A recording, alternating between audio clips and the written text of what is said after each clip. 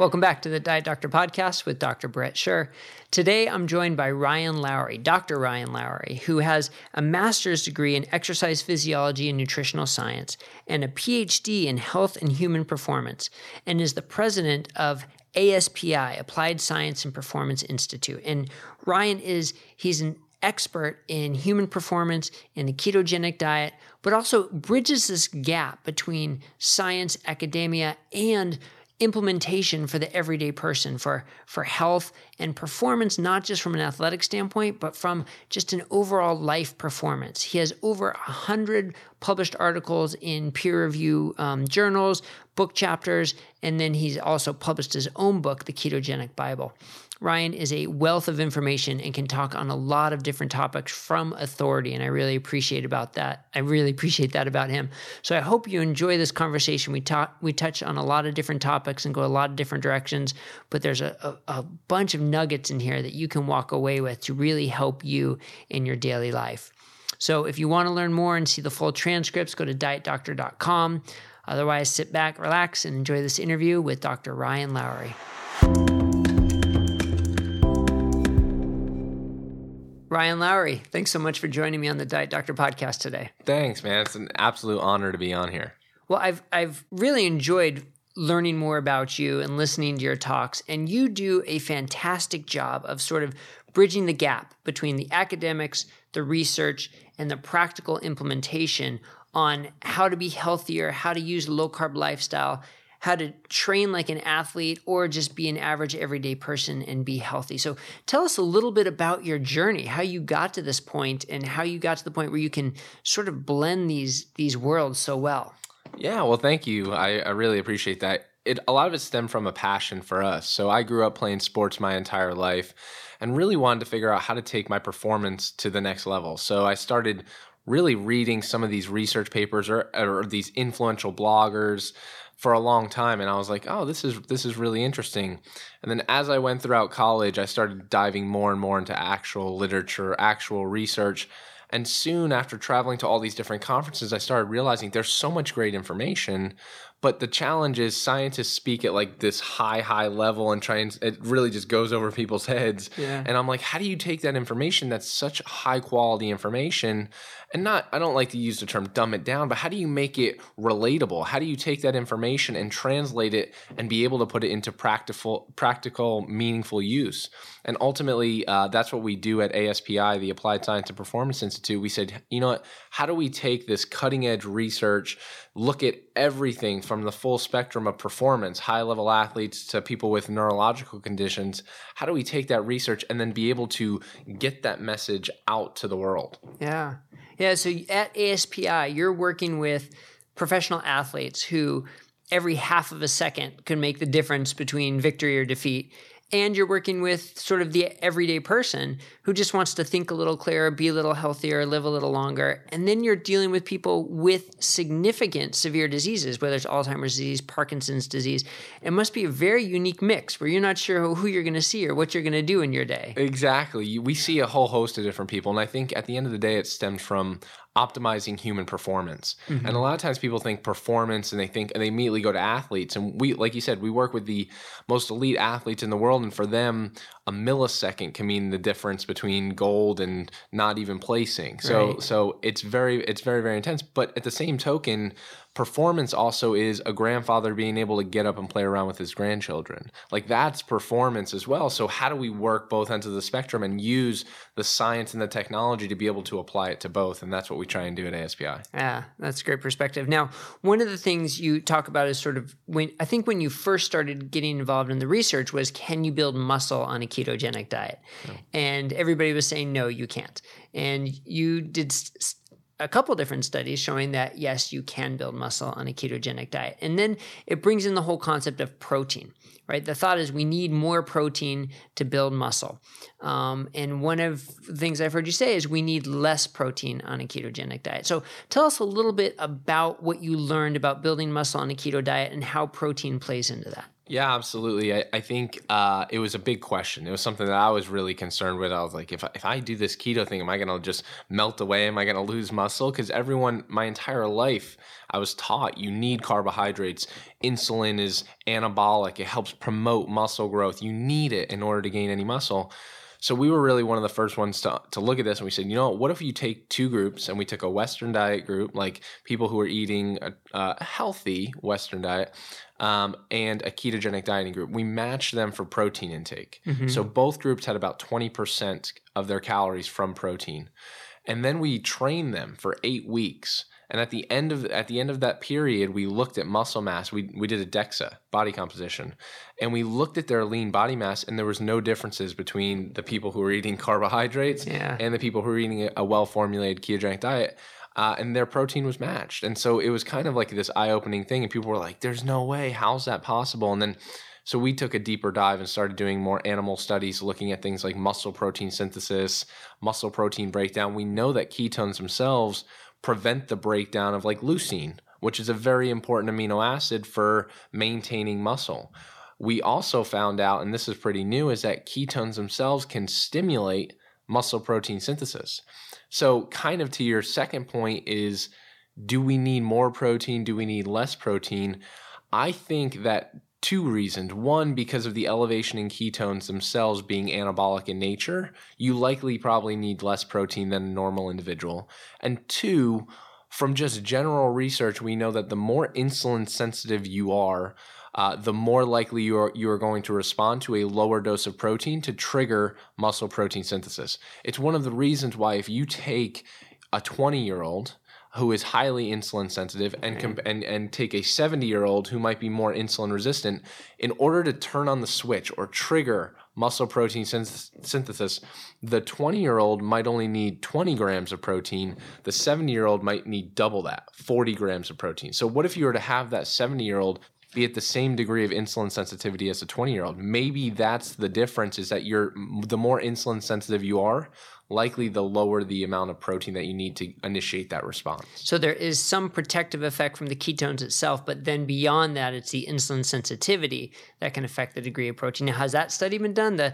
You give 10% of calories from protein, 20% and 30%, and train them and see their muscle synthesis? And there's a study for you. That would be really interesting. And I think there's a lot of factors, but I think insulin sensitivity is one of the overarching factors. Is the more you can be insulin sensitive, the more likely you're going to respond to lower doses or have a lower threshold for triggering muscle protein synthesis. Right. And when we talk about muscle building, I mean, we're not just talking about the professional athletes or the weightlifter. We're talking about the 70-year-old who wants to get up off the couch or falls down and wants to get up off the floor and avoid sarcopenia and not fall and break your hip. So when you're talking about muscle building, you're talking about sort of the whole spectrum. Exactly. Right? And I think a lot of times people, when they hear muscle building, they immediately think bodybuilder, athlete. But sarcopenia, like age-related muscle loss. Females, you want to have muscle mass. A lot of times they think, oh, I'm gonna start training, or I'm gonna gain too much muscle and I'll look bulky. No, you need muscle mass, because the more muscle mass you have, the more insulin sensitive you'll likely be. Right. You need a place to have that storage. You want to prevent sarcopenia, because we all know the minute you fall down, break a hip, it's like things start spiraling downhill from there. So how do you maintain, and if you're trying to improve it, or at minimum keep the amount of muscle mass that you have? I think those are two very important things when it comes to how do I keep muscle mass and utilize a well-formulated ketogenic diet to do that. Yeah, so in the keto community, a lot of people come to low-carb and keto to lose weight. Their first thought is not muscle mass. Their first thought is not either even cardiovascular health or whatever. Their thought is lose weight. So as they're losing weight, are a lot of them also losing muscle, do you think, in the beginning? So I think a lot of it depends on, they lose lean body mass. Yeah. And so it's important to understand there's muscle, like actual dry muscle is a component of lean body mass, but like glycogen is another component of it. Like, that glycogen is stored inside of muscles. And when you first start a ketogenic diet, sometimes that can be attributed to the water that's coming from fat mass, lean body mass, whatever it may be. That can contribute over time. As you adapt, you start to replenish and upregulate pathways to increase that glycogen. So it's about the same as it was prior to doing it. But I think if you're on a well-formulated ketogenic diet and you're having an adequate amount of protein, people won't see muscle mass loss. Yeah. Do you see risks of too much protein? I do. I think at some level there probably is a risk of like, hey, if you're having too much, like bodybuilder type. When I was younger, and I was on a carbohydrate-based diet, I was eating everything in sight. The worst diet you could imagine. Yeah. I was probably having 250, 275 grams of protein a day. I was eating Greek yogurt, like left in between classes, everything. Right. And adding protein on top of that. But because you thought more was better. I always thought, hey, if I want to put on as much muscle as possible, I need Yeah. to be eating 300 grams of protein a day. Right. I think at some level, yes, you will have some conversion over into like getting some gluconeogenesis from some amino acids if you're having too much. I'm more concerned, especially females and males, but I often see it in females, is them not getting enough. Because when people switch to a ketogenic diet and they're eating this way, a lot of times people feel less hungry all the time. So they might only eat 1 or 2 meals a day and they're not used to getting in enough protein. And so sometimes I see people eating 1 meal a day and they might be getting in 20 grams of protein in that meal. And people are like, why is my hair falling out? Why am I getting keto rash? And I'm like, those are clear signs of protein deficiency. So I encourage people to get enough. I'm like, make sure you're getting enough, but just don't go overboard with it. There's no reason to go bodybuilder 300 grams per day. Right. Yeah. I know you probably work with a lot of bodybuilders who are trying to go keto, and do they cycle? Do a lot of your athletes, I guess? So let's not focus on bodybuilders, but athletes. Do you cycle a lot of your athletes in and out of keto, in and out of carbs, depending on the season and the competition and so forth? Yeah, a lot of the athletes that we work with use more of like a targeted approach. And I think it's an interesting approach for people who are performing at that high level is they use carbs as a tool. It's not a necessity. They're utilizing it as what we call an ergogenic aid. So if we have someone who's about to go do an event, they might have 30 to 60 grams of glucose right before their event, but they're burning through it immediately. Yeah. It's not like they're taking that in and they're doing a cheat day and just sitting on their butt watching TV. It's like they're actually going in and utilizing that fuel source and utilizing carbohydrates for what they're meant to be, which is this tool or potential ergogenic aid, not a necessity that I'm just having just because. Right. So when you look at athletes, we can't talk about athletes as one thing, right? There's the ultra endurance athletes, there's the sprinter, there's the weightlifters, there's people doing jiu-jitsu. And so some are the more steady, continuous exercises. Some are the repetitive glycolytic type exercises. Do you find some are going to do better or worse on a low-carb ketogenic lifestyle? Yeah, a lot of times people think that people who are anaerobic versus people who are aerobic, people who are anaerobic, like doing those short, high-intensity interval type training, they think they'll suffer. We haven't seen that yet. Okay. It's possible in like sprinters. We don't work as much with like sprinters. Like if you're doing like, hey, you only have a straightaway sprint, there is a possibility that your performance may not be as well. If you're fully adapted, I don't know that yet because I think ketones can provide some quick energy. But certainly in the aerobic sports, I think being a ketogenically or fat adapted in some capacity is way better than running into the wall or hitting the wall and running out of glucose and having all those gels and goos and everything. It messes up your stomach. But I think for aerobic, it's very clear. The in-between is what people like. I think Brazilian Jiu-Jitsu, we work with a lot of Brazilian Jiu-Jitsu. MMA is starting to get a lot of traction for it. Yeah. It's very big in sports that where the weight to power ratio becomes very important. Wrestling, things like that, because your goal is how do I fight or compete at the lowest weight possible, yet maintain or maximize my power and output and strength. Right. How do you do that? Well, I think being on a well-formulated ketogenic diet ultimately allows that because when you cut down and you're not on a ketogenic diet, you're at risk for muscle mass loss. You're losing strength. You're losing power. What if you can preserve that? And like we were talking about, maybe due to the elevation in ketones, maybe you're able to preserve that muscle mass when you're dieting down to a different weight class and still be able to perform. Right. That's a great point. Now, you mentioned the term adaptation. So we talk about keto adaptation just from a lifestyle standpoint, that there's that first week or two of the keto flu and you feel terrible, you need to hydrate and use electrolyte supplements. But from a sports standpoint and a physical performance standpoint, that adaptation is a lot murkier in terms of how long it is. Some would say 6 months, some would say a year. How do you gauge whether someone is adapted, and how do you know when they've reached that point? Is it their respiratory quotient on a cardiometabolic test, or is it some other testing you can do? I mean, because it seems very vague at this point. It is. It really is vague. I wish there was a better. You know what? One of these days, someone has to develop a way to measure like MCT transport capacity. I think that would be the best way to look at it. We don't have that technology yet. But to your point, I think looking at things like RER, seeing where they're at, if they're closer to like 0.7 or if they're still up at like 0.9 or 1.0, meaning that they're primarily utilizing carbohydrates or are they primarily utilizing fat?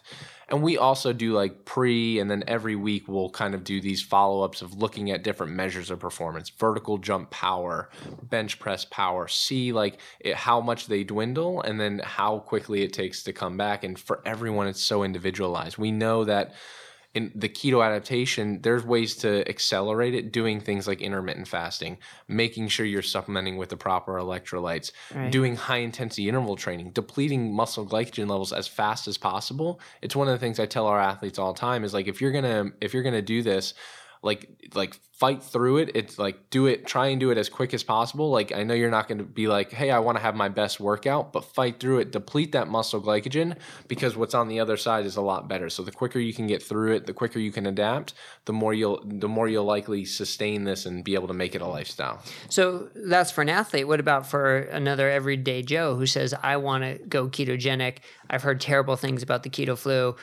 So I'm just going to take it easy for the next couple of weeks and drink my bone broth and get plenty of electrolytes. Would you tell them the opposite? Even not the athlete, but just say you need to get out there and you need to burn that glycogen and you need to be more active during this week or 2 weeks, even though you feel like crud? Yeah, I still think that's the best approach. Yeah. And I know it's tough because people want to take it the easy route. And if that's the mindset, but if you really want to embark on this, I say go in and you got to make sure that this is something you want to commit to and go, hey, I'm going to go out, even if it's not, I'm going to go out and do high intensity interval training, just go on a walk, get moving, try and deplete muscle glycogen levels, maybe incorporate in some intermittent fasting, make sure you're supplementing with electrolytes and having things like bone broth. Make sure you're incorporating those things in because the quicker you can adapt, the less likely you are to be like, you know what, I'm just having a headache and this isn't worth it. And you go back to eating a Pop-Tart or something else. And then you just fall into this vicious cycle that you're like, I could never do that. I could never get over keto flu. I want people to battle through it, get through it as quickly as possible, and then realize the long-term benefits. Yeah. I haven't thought about Pop-Tarts in a while. You know how many Pop-Tarts I ate on my bike going just like hours and hours fueled on Pop-Tarts after Pop-Tart? Makes me sick now. The s'mores were the best. We got to make a keto one. Right, keto Pop-Tarts. Oh boy, so actually that brings up an interesting topic right there. All these keto products that are popping up. I mean, I'm a big proponent of a real food keto diet. And for some people, that still just doesn't cut it. And they want the products. They want the cookies. They want the packages. And some of that is a mixed bag, right? I mean, not all of it, our body's not going to respond as it should to a lot of that, depending on what are some of the ingredients. And now I heard you're doing a whole certification process now with your company to certify these. So tell us a little bit about your concerns of what's in these packaged keto products and how your certification process is going to help with that. Definitely, and I'm the same way. Like I advocate whole foods, real foods as much as humanly possible. But I understand the dynamic that people are like, I want a cookie occasionally, or I want a brownie or something. And that's fine as long as the product is built the right way, or as long as it's created the right way. So it's not utilizing things like sorbitol or maltitol, which are sugar alcohols, but we know not only do they have problems with GI issues, they also can spike glucose and insulin, which isn't very good. So they can be low carb, they can be keto, but still spiking glucose and insulin. Right. And I wouldn't even consider them keto if they have high amount. Like if you go down your traditional grocery aisle, and I've made this mistake very early on when I first started the ketogenic diet. I was like, wow, like all my friends, we were going out to the movies, all my friends were grabbing the regular Reese's, Kit Kats, things like that. I go down there and I'm like, wow, this is sugar-free candy. And I like look at the back and I'm like, oh, this is weird. It has 30 grams of carbs, but 28 grams of sugar alcohols. I was like, oh, it's only 2 net carbs because you subtract it out. Right. I go to the movie theater and like 4 pieces of these like they're sugar-free Reese's going in, and I was like, oh gosh, my stomach was in a knot. It was killing me. I was like, there's no way I'll ever do that again. But people don't know that. Yeah. And I think it's sad to see products like that have so much sorbitol and maltitol. So that's my biggest concern is not only are there sugar alcohols that can cause a spike, there's also various different sweeteners, but there's also like fibers. Like not all fibers are created equal. And I think we're starting to see some regulations starting to change. It's just not fast enough yet. So I hope it's not malicious on the company's part. I hope it's just a lack of understanding on the R&D. But yeah, it's easier to make something with sorbitol or maltitol. Or yeah, it's easier to use a fiber known as isomalto-oligosaccharide, IMO. But that actually gets digested. It actually causes a glucose and insulin response. We published a paper on that versus like soluble corn fiber, which doesn't. So it's just a lot of times they take the easier route because that's all they know. But really the companies that are doing it right, that's who we're trying to reward. We want to make sure the companies are protected, but the consumer is protected, and going out and being armed and saying, you know what, there's going to be this explosion of keto products. It's going to happen. Yeah. It's all about the intent and the research and development behind the product to make sure it's done the right way. And so we want to be kind of a voice or a reason to help further that and say, you know what, we're going to not only test these out and look at all of the ingredients, but we're actually going to test this out and do blood testing to make sure that these things test out properly. Right, blood testing, I heard you mention both glucose and ketones, right? Because if the glucose doesn't go up but the ketones go down, that could be a sign that the insulin is going up. Correct. So you got to make that jump. Exactly right. So for our listeners here who are going to go out tonight and look for a cookie, a keto cookie, or look for a keto snack, what ingredients should they be looking for in terms of the fiber? You mentioned soluble corn fiber and some of the sugar alcohols. What are some of the good ones that they should be able to look for, if there are quote unquote good ones? Yeah, when it comes to sugar alcohols, I like to stay with like erythritol. Xylitol is okay. It's lower GI. I don't keep it in the house just because I have a pet, and you just need to be careful with xylitol is like poisonous for pets. Okay. But erythritol is probably one of the better ones. Stevia, monk fruit, things like that. I'm starting to see a new trend, which I'm excited about because we're starting to do research on this. It's actually a rare sugar, and people freak out because they hear the word sugar, but it's called allulose. And we're starting to see it pop up more and more, but it tastes just like sugar. But we actually have done research where 92 to 97% of it's completely excreted out of the body and causes no glucose response, no insulin response. We're actually collaborating with someone overseas that is working with type 1 diabetics and just giving them allulose, and their glucose is dropping and no increases in insulin. Really? Very, very fascinating stuff. It's very new. But I think we're going to start seeing more and more of that emerge. And I hope that one day we'll start seeing these big soda companies and them start switching over to utilizing something like that, because it literally tastes just like sugar, but doesn't have the same metabolic disaster that tons of sugar has. That's so interesting because you can look at it from two ways, right? You're getting rid of the metabolic disaster of sugar, but you're still creating that slippery slope of wanting the sweet taste and training our taste buds for the sweetness. And that's partly why I recommend, whole foods only. And I understand that people are still going to crave that sweet tooth, but I love it when someone comes back to me and says, wow, carrots taste so sweet now. Whereas before they could just, pop carrot after carrot and not even blink. But now a carrot tastes sweet. And I'm like, yes, you trained your taste buds. You're doing it right. Yeah. So Love that. I think that's so interesting. Yeah. So we talked about athletes and athletic performance. And one of the other things you've talked about is longevity. And that's a huge topic right now. Not just longevity, but also health span. Living healthy as long as we can. And so there's some thoughts that a ketogenic diet and ketones have a positive benefit for longevity. Obviously, we don't have 20, 30, 40-year studies on it, but tell us your thoughts on where the science is for that and where the hypotheses are for that and what you're most excited about for ketosis for longevity. For sure. And if you type in keto for longevity or keto for health span on Google, you'll get a very different message because most of the people misinterpret the data. Yeah. And a lot of the things, there's meta-analyses done on these long-term studies that are like, oh, low carb isn't going to be good for you. It's going to cut your life expectancy. But in reality, if you really dig into those studies, they're using 30, 40, 50% carbohydrates and deeming that low carb. So that's one thing. If you just be careful with what information you're taking in. It's why Diet Doctor does an amazing job, but you do an amazing job putting out this information that's legitimate information, not something that's just, hey, here's this study and let me misinterpret it for media and press and pump it out there. Right. But what we're seeing on longevity is a completely different picture. So we're seeing there's early studies with like ketones and C. elegans, which is like a worm type model, extending lifespan. We did a research study where we actually took animals and about the human equivalent of about 20 years of age. We took them at that point and placed them on a ketogenic diet and carried them out for their entire lives and just looked at what happened. We looked at everything. We looked at every marker you can think of. We're still looking at markers inside of tissue, everything you can imagine.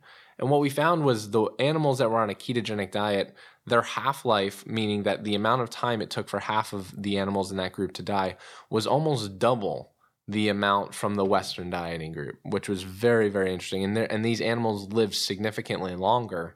And we just carried them out, let them live throughout their entire life and just fed them a ketogenic diet versus like a traditional Western diet. And even though protein was matched, they still lived longer. Yeah. So there seems to be something unique about these ketone molecules that like being in a state of ketosis itself and not having that roller coaster of glucose and insulin all the time seems to promote that. I wish we could do a study in humans, but none of us would be around to see it. Right, right. Well, I think that's what's so interesting is that the benefit of the ketogenic diet from the ketones themselves or from the reduction in carbs and the insulin resistance or a little combination of both. So there are studies showing that ketones can affect genetic expression and HDAC inhibition. And what is the level of science for ketones themselves as being a beneficial marker of health and longevity rather than the diet? Yeah, I think it's a combination. Yeah. I think it's tough to titrate out which it is. I think it really is the suppression of insulin, chronic elevated levels of insulin. I think it's lowering inflammation. There's a lot of systemic inflammation that happens, and both ketones themselves can help with that through a ketogenic diet or even ketones themselves. Partly because if you look at studies on ketones, it shuts off the NLRP3 inflammasome. Mm-hmm. It blocks the NLRP3 inflammasome, which is a main marker of inflammation.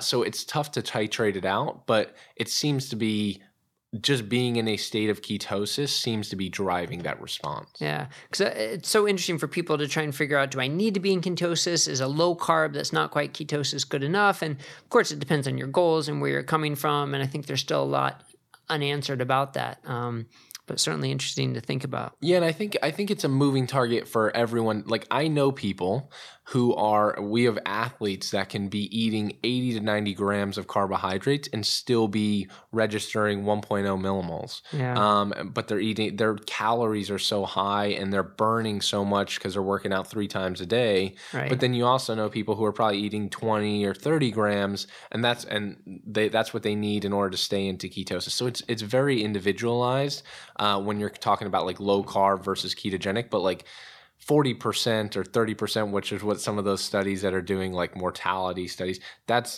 I wouldn't even consider that low carb. To me, that's still really high carb. Right, yeah. right. It's sad that that's considered low carb compared to the standard Western diet here. Yeah. And also there are observational studies that do food frequency questionnaires, and there's tons of confounding variables and the healthy user bias. I mean, that's not science. I mean, that is not science. And that's why I'm glad the science you're doing really is sort of more rigorous and controlled and more useful from an investigative standpoint. So I hope you do more of that for sure. Thank you. So then there's this whole field of exogenous ketones. So when we talk about is there something unique and special about ketones themselves, then the question becomes, well, should we just be pounding extra ketones? And there, I think it's important to separate a couple of different concepts. There's treating diseases like traumatic brain injury or Alzheimer's or Parkinson's. There's athletic performance, and then there's general health. And how exogenous ketones fit into those 3 categories, I think, is very different. So tell us a little bit about how you see and how you use exogenous ketones. Yeah, that's a great point. I like bucketing them out into those 3 different buckets.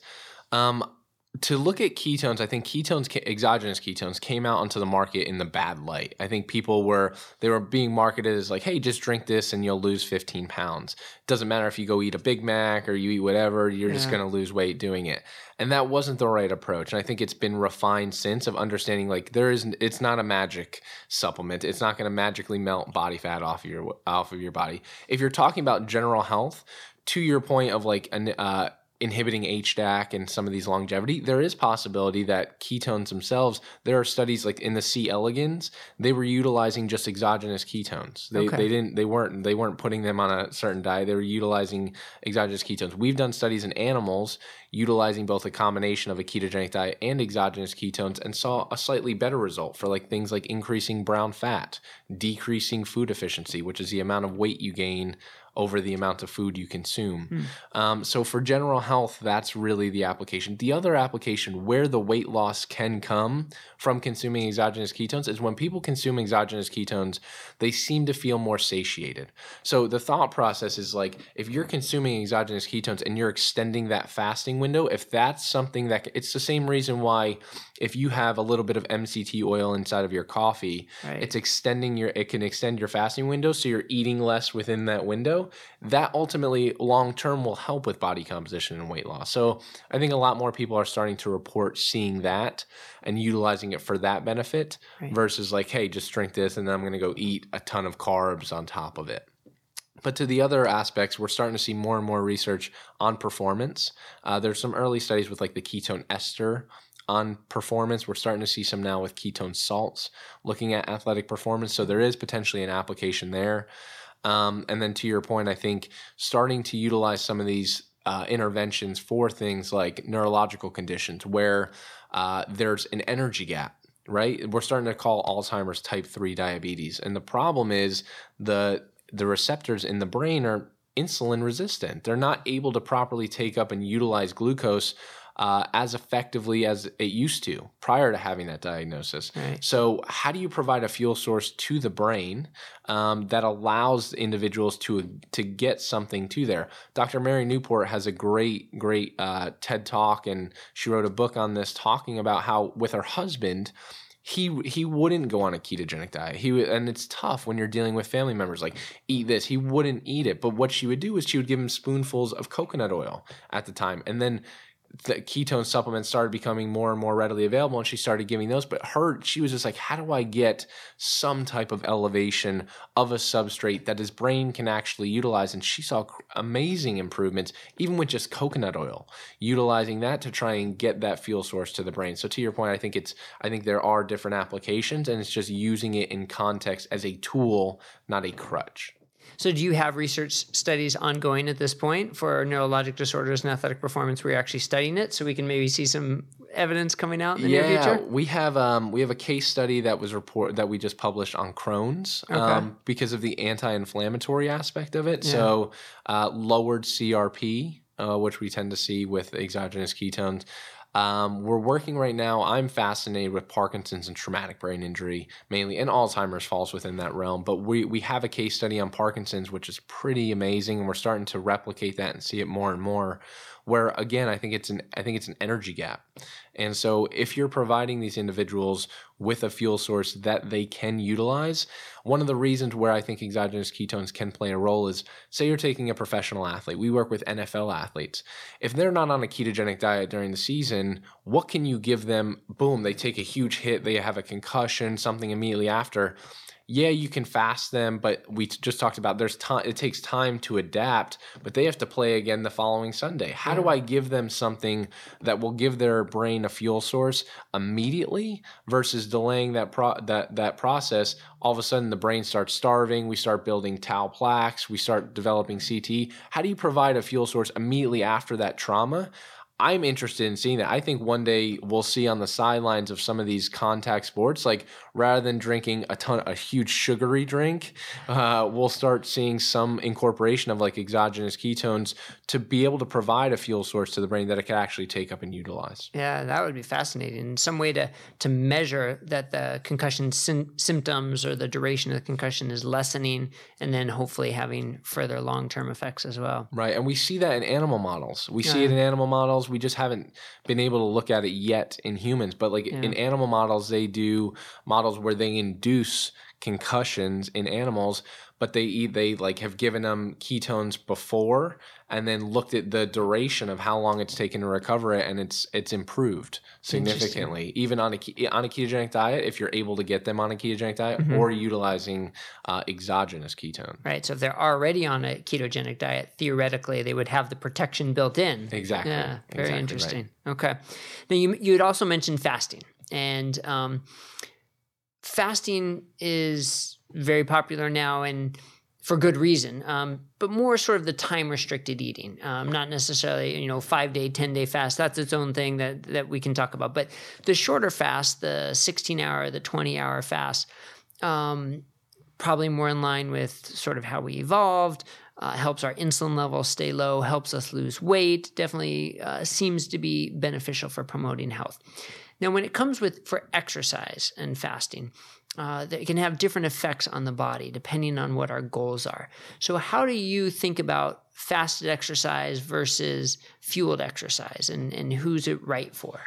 Great point. I think it depends on the goal of the individual. If the goal is more fat loss, then exercising, whatever that exercise is in that fasting period, it's probably a good idea. Probably not a bad idea to do. If your goal is to maintain performance or increase muscle mass, eating around that period, eating around that time when you're exercising is probably beneficial. So you just shift that time point or that window in which you're eating.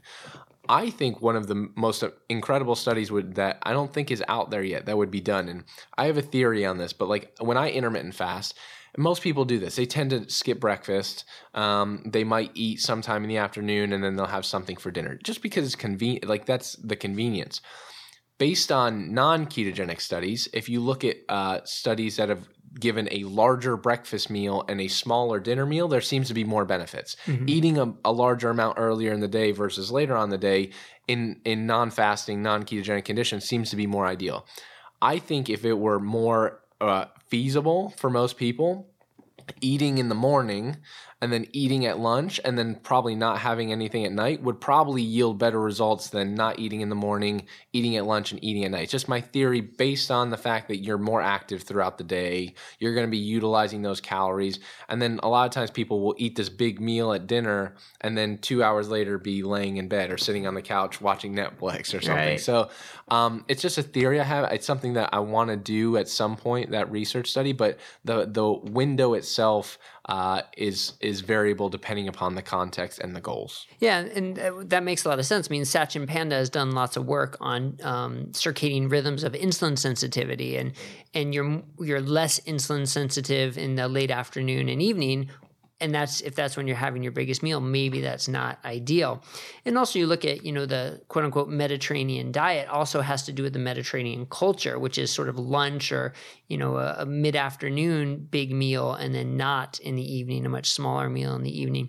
So a lot of these things seem to go along with that. But logistically and socially, it's just hard when the big meal, is the social meal with the family and the kids, and you're going to skip it. It makes it hard. Exactly right. And a lot of people are more rushed in the morning. They don't want to have time to make breakfast. So logistically, it's so much easier just to skip breakfast for the time-restricted eating. And I think it's a good question. Does it make a big enough difference when you have it that it's worth the extra sort of logistical challenge to make it work? Exactly. Yeah. That's the big question. I think I'd rather people do it as long as they can sustain it. And like, I'm one of those people where if like I'm sitting down with friends or family, like it is more convenient to sit down at dinner time at night and be like, cool, just got home from work. Like it's calm. It's boom. I'm just going to have dinner with family and friends. But it's like you said, it's interesting. It would be very, very interesting to look at how big is that difference, if there is a difference between morning and lunch versus lunch and dinner.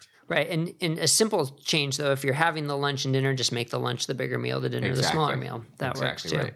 Yeah. But so if I can summarize what you said, though, if fat loss is your goal, then working out fasted is definitely beneficial. If added performance and muscle gain is your goal, then you recommend eating something prior to your workout. And any particular composition of the food that you recommend eating before the workout? Yeah, it could be before or after. I just think eating around that window, around that workout period, because you want to trigger, you want to initiate muscle growth. You want to provide recovery for that exercise bout. Likely, you're going to be resistance training if that is your goal of performance or muscle building. So you want to fuel that. And I think just getting in a high quality meal, right? I think sometimes people overcomplicate it and be like, oh, I need a protein shake or something after that. No, it's fine. Just go get real food, get a whole meal, get something that you can get in that has ample amounts of protein, maybe 25 to 40 grams of protein, and just enjoy a meal. Yeah. So when we talk about fasting and health and longevity and protein, topics that come up again and again are mTOR and IGF-1. And tough to measure, tough to know what the right balance is, but the thought is you need some stimulation of mTOR and IGF-1. They promote growth, muscle growth, health, and vitality. Too much, and it promotes cancerous growth and shortens lifespan and health span. How do you see using ketogenic diet, intermittent fasting, protein intake to sort of balance these concepts of mTOR stimulation, IGF-1 levels, and how that applies to health? Yeah, it's so interesting because it is very, very difficult to measure. I think one of the aspects about like intermittent fasting, being on a ketogenic diet, it gives you this break from constantly stimulating mTOR all the time. And I think there's a lot more to be studied. People just think that the protein, like initiating mTOR with protein, is if I stimulate that all the time, it's going to be cancerous. I think there's other aspects to mTOR because mTOR is a very complex pathway that multiple things can stimulate it. But I used to be of the thought process, like I literally, when I was trying to put on muscle mass, used to set an alarm in the middle of the night at like 3 o'clock in the morning, get up, drink a weight gainer shake with a bunch of protein. Cause I was like, I need to hit this threshold as much as possible. Wow. And it was just like this crazy mindset to be like, I'm trying to hit this as many times as possible throughout the entire day. And I was eating probably 6 meals a day with branched chain amino acids in between like each meal. Yeah. And I was just trying to keep it elevated. Now being on like doing intermittent fasting, being on a ketogenic diet, I think I'm probably stimulating it maybe 2-3 times per day. But I think for my goals and what I'm trying to accomplish now, that's plenty. And I think it's giving my body a break from all of the digest and giving it some time to rest as well. Right. We've covered a lot today, but give us an idea of what does a day in the life of Ryan Lowery look like? Yeah, so I'm a morning person. I like to wake up early. I think the hours from I usually wake up at 5 o'clock in the morning, and from 5 to like 8 o'clock in the morning is when I have my best like working time, whether it's writing articles, reading new research. I use Google Scholar and I go through and try and get these alerts for ketogenic or beta hydroxybutyrate. And I kind of look at, oh, wow, this new study just came out, and I love diving into it and because I think we're starting to see an explosion of more and more research, which is amazing. And then I go and get a workout in. I like getting my workout in early just because by the end of the day, I'm tired. I want to go home and have dinner or something. So I get my workout in, go into the office, either have a bunch of meetings or just crank on some more work. And I usually finish around 5 or 6 o'clock at night. And then I get home and I usually have my meal, which is like a moderate meal. My lunch is it's actually fairly small, but it's big in volume. And I think that's one of the biggest challenges that people forget about on a ketogenic diet. It's one of the reasons why people incorporate in salads or vegetables is to get more volume. So like my lunch hack for people that are listening is, I usually, if I'm on the go, if I'm in meetings, I like just having MCT powder with protein, some creatine sometimes, and unsweetened almond milk. And like if I were to put that inside of a blender or like a shaker bottle and just blend it up, it might be a small amount of volume. Right. But if you take that same amount, add some ice into it, and throw it into a blender, you're adding air into the equation. So that little amount now becomes this huge amount of volume that I pour into this huge styrofoam cup. And it takes me like 20 to 30 minutes just to drink it because it's so much volume. But it's keeping me satiated all the way until the end of the day. And I think that's there's different ways or different hacks to increase volume that I think sometimes when people struggle with overeating, I was one of those people where I came from eating 6 to 7 meals a day, and then all of a sudden cutting that back to 2, it's like, wow, I need to figure out ways to increase the volume of my foods on a ketogenic diet. Using a blender and increasing that can help significantly. That's a good hack. And what kind of protein do you use in that? Is it a protein powder or? I use a protein powder. Okay. I use a whey protein powder. Yeah. And just blend it together, 25, 30 grams, and just drink it. It's delicious. And what kind of workout are you doing in the morning? I usually do resistance training. Yeah. Sometimes it's resistance training combined with some high intensity interval training. I don't do as much cardio. We've actually done research looking at high-intensity interval training versus long-duration cardio.